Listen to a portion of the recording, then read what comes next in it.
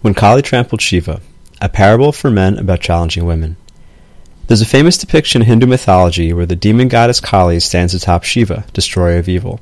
There are many versions of the stories of these two deities and many interpretations of what it means. It's most prominently an instruction manual for men on how to handle fiery women, or on a meta level how the collective masculine archetype handles the collective feminine. Kali is the goddess most associated with death and destruction. She represents the chaotic element of femininity. Feminists often like this representation because she validates the wild emotions of women, often judged by society as irrational. Shiva represents many things in Hinduism, but in general, he's the fucking man. He represents all the virtues of masculinity, the father nature, similar to Zeus, warrior ethos, higher consciousness, and the transcendence of materialism. So why the image of Kali killing Shiva? Is Hindu mythology foreshadowing the destruction of masculinity by new waves of feminism? It may seem that way, but actually the opposite is true, because Shiva doesn't actually die, and masculinity doesn't die just because women let their rage out. It gets stronger. In fact, the psychodrama of this myth must play out between men and women for any sort of harmony to be reached. Most men try to do the opposite. They either gaslight the woman and label her as crazy, or they cower in fear and try to appease her. Either of those options work and just leave us with more chaos and drama. Blood must be shed for us to live happily. This goes both for individual male-female relationships and for society as a whole. In Hindu myth, Kali goes on a rampage killing innocents and destroying everything to zero. The other gods try to appease her, but that only increases her bloodlust. So they try to oppose her, but that only enrages her more. So Shiva, viz. The fucking man, realizes a third strategy. He lies down. He lets her kill him. Kali needed to get out her rage. She needed to taste blood. So Shiva let her embody that victory. She trampled on him in all her monstrosity. He chilled. She snarled and glowed, and he chilled. She brandished the knife covered in the blood of her enemies, and he chilled. He knew he wasn't going to die from her angry outburst, because he's a fucking god, and gods are icy as fuck. After feeling his strength and compassion, Kali softened. Just like all beings, she was causing destruction in the world because she didn't feel safe and therefore forgot that she was lovable. She just needed to reassert her serenity and a little McLovin. Shiva could give it to her without judgment or fear, even though she was kind of a hot mess. And that's because he's a secure man and not some chilly pimp. The rage within women and the fear that most men have of it is an eternal narrative. Since the dawn of civilization, and perhaps earlier, women have been angry and men haven't known what to do about it. In our current era, women have finally gotten the platform and rights for expression, and with it, a lot of rage, some justified, some amplified, is coming out at men. Some men are tucking it in and hiding behind pussy hats so they won't get killed. Other men are fleeing from battle to hide off in jerk-off circles, viz. Men's rights activism. But this expression of rage within women is not an error of design nor a sign of bad times. It's an opportunity. It's an opportunity for a man with balls not only to enjoy more from women, but to make the world a better place. Actually, this opportunity has always been there. The rise of Kali within a woman happens every time she's roused enough to drop the pretty facade and let us know how she really feels. Kali rises every time another male celebrity is ousted for sexual harassment.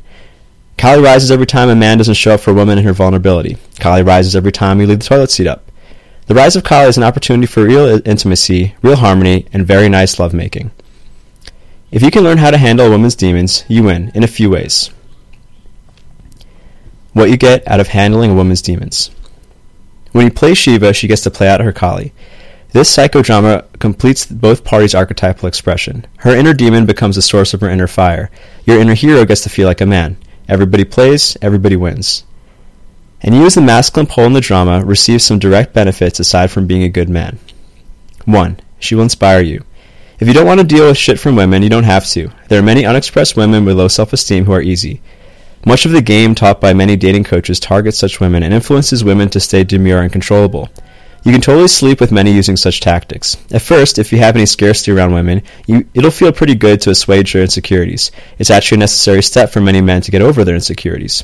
But once you become secure, you'll get bored. Trust me. Weak women will not inspire you to become a better man, to become creative, or do big things in the world. Such women only come in the fiery variety. No troubadour has ever written an epic song about an easy girl.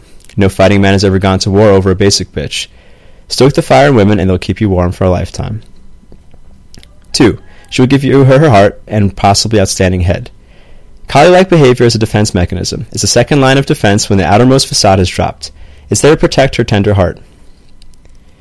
Kali's dagger is often a tool of love avoidance. At some point in her development, she took on the idea that her caretakers would not or could not keep her safe, so she looks for evidence that she cannot be loved. Every man who either folds or runs from her wrath only confirms her fear. The PUA world calls it a shit test. She subconsciously gives you shit to see if you're man enough. If she's testing you, that's often a good sign. Most women aren't even aware they're doing it. It's subconscious. Her baby-making instincts want to know if you're safe to be vulnerable with. If she's only polite with you, then she's probably not considering intimacy with you at all. Viz. The friend zone. But if you can handle your shit, if you can handle her shit and yours, she'll open up the secret gates, and when a woman is open in her power, a lot of fun happens. Many men will note that upon becoming official with a new girlfriend, she really lets out the freak in the bedroom. This is because the relationship security lets her feel safe enough to let go. The safety gives her permission to release the wild thing. Kali is only the goddess of destruction when she's constricted. When she's free, she's the matron saint of enthusiastic blowjobs and reverse cowgirl. Only after handling her wrath will she know that you can handle her love, her attention, and her orgasm.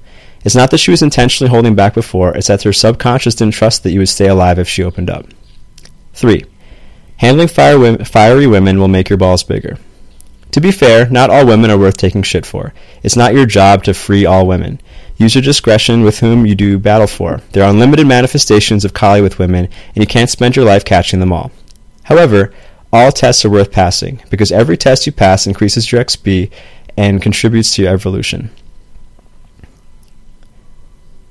Each test is really a test of your security.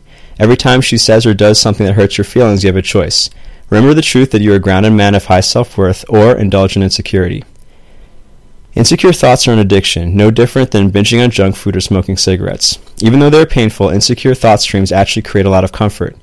Any thought stream that suggests the beliefs that, see, I'm a loser, or I'm not good enough to have what I want, actually feels comfortable because they create certainty.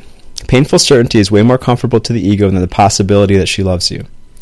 Respecting yourself as a god is uncomfortable. It means taking responsibility for everything you experience. It's much more comfortable to play victim to mediocrity. Having bigger balls doesn't mean you go numb to hurt feelings. Being secure doesn't mean being invulnerable.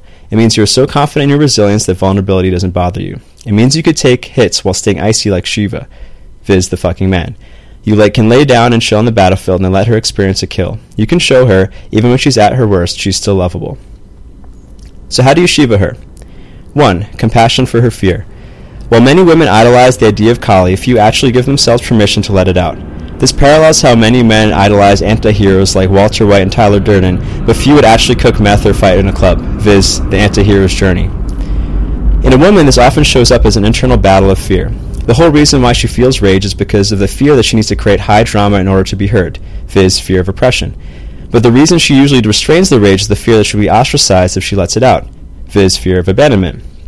Just like a long civil war, these battling fears can wreak havoc on her internal landscape. Often this shows up as anxiety, apathy, or even her body shutting down. Many of the women I've counseled with anorgasmia, the inability to orgasm, had numbed out their sexuality because they didn't want to keep feeling the internal struggle. So, if and when Kali does finally rise, it's usually with a dramatic emotional rage. It's been backed up for so long that it comes out with a force disproportionate to what triggered it. This is the female equivalent of going postal. Let's all be grateful that women are not the gender that errs towards physical violence, else Me Too would have been waged with bullets, not Facebook posts. Most men try to correct her emotions. They mansplain. They shame her. They argue back. They try to fix the problem. Kali didn't actually have a problem other than wanting to be heard. And if you can approve of people despite their undesirable behavior, you win. You'll have recognized the truth about why people suck sometimes. All destructive behavior comes from fear.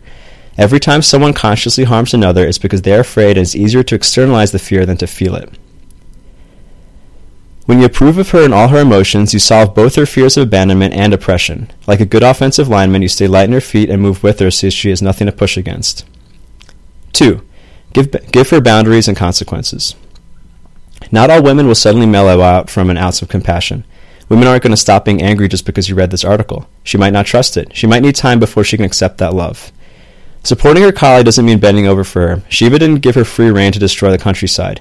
The myth never got that far, but I'd imagine if Kali continued to burn and destroy after Shiva's gesture, his plan B would have been a little more heavy-handed. Remember, a woman's wrath comes from her fears that she's not safe and loved. And even though everyone says they want to be free, people really need boundaries to truly feel safe, viz. Everybody wants a daddy. This means calling her out when she's out of line. This means laying clear consequences. It doesn't mean shaming her or giving her an ultimatum. For some, this point might seem to contradict the previous one. Here's how to combine compassion while holding solid boundaries. Approve of the human being, disapprove of the behavior. Just because you love her doesn't mean you take her shit. Just because you take no shit doesn't mean you don't love her. Many of our wounds from childhood replay themselves in our romantic relationships. Especially if someone has a recurring pain pattern in relationships, chances are it's an unmet need from childhood. While it's not your job to heal your romantic partners, there may be moments where you can help complete her childhood and return to adult status. Being a good parent means combining both unconditional love with right boundaries. There's no universal formula for what right boundaries are. That's the core subject of every parenting debate. But personal boundaries in relationships are certainly important. And more important than what the boundaries are is how you assert them. And that comes down more to you and your insecurities. 3. Deal with your insecurities and learn to love yourself. To play Shiva, you need to be Shiva, viz. The fucking man. This means you have your shit together.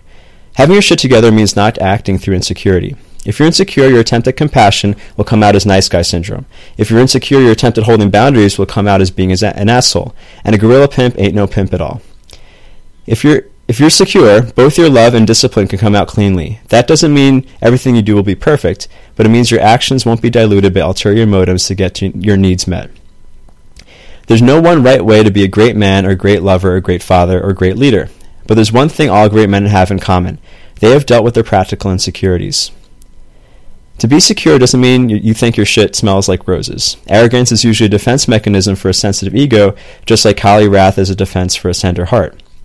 Security means being able to know the truth, feel the truth, and still not indulge in mediocre thinking. It means being able to face reality and still take care of business. Maybe you're not good looking. Maybe you don't have a big dick. Maybe you're short, maybe you're bald. Maybe you're poor or have a lame job. Maybe you stutter. Maybe you have a weird medical condition or an embarrassing past or a third nipple. Get over it. If something in the above paragraph is true for you and you have feelings about it, use this exact moment as practice. Accept the truth. We all have imperfections and you can still be an outstanding person despite it. The active verb here is to love yourself. Love the person that is you despite your annoying imperfections and habits. It's the only technique to confidence and security, and the only way to truly love someone else. This is how you get better and better at dealing with tests, and ultimately grow your balls to mega Venusaur size. Yes, many imperfections can and should be dealt with externally. Some totally should. You can go to the gym. You can buy nicer clothes. You can learn social skills and work hard to make more money. You can even get plastic surgery. But that doesn't fix the root of the insecurity. If anything, the motivation to get yourself to the gym or work towards any goal is a result of how much you love and respect yourself. If you haven't noticed, becoming secure is both how you handle a woman's chaos and benefit from doing so. I'd argue that becoming free of all insecurities is the ultimate goal of man and another way to describe self-actualization. Kali is not only inside every woman. The dark feminine archetype is in all people to varying degrees. This archetype is collectively rising in our culture, and that's a good thing. Kali only rises in moments of vulnerability. While it's uncomfortable to witness, it precedes the most empowered and loving expression of her. It lets you experience the joys that only a woman can give a man: inspiration, love, purpose, growth, and passion. Freeing a woman's chaos and feelings is an enjoyable way. Freeing a woman's chaotic feelings in an enjoyable way isn't easy, but at least now you know what to do. Put your trident down, lay down on the battlefield, and be a fucking man like Shiva. If you want to learn more about the masculine archetype, visit rwando.com/archetype. Footnotes. 1.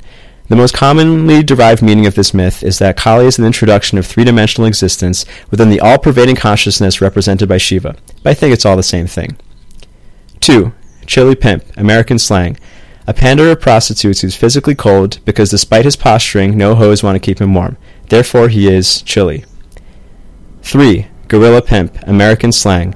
A pander of prostitutes who maintains influence using violence instead of charisma.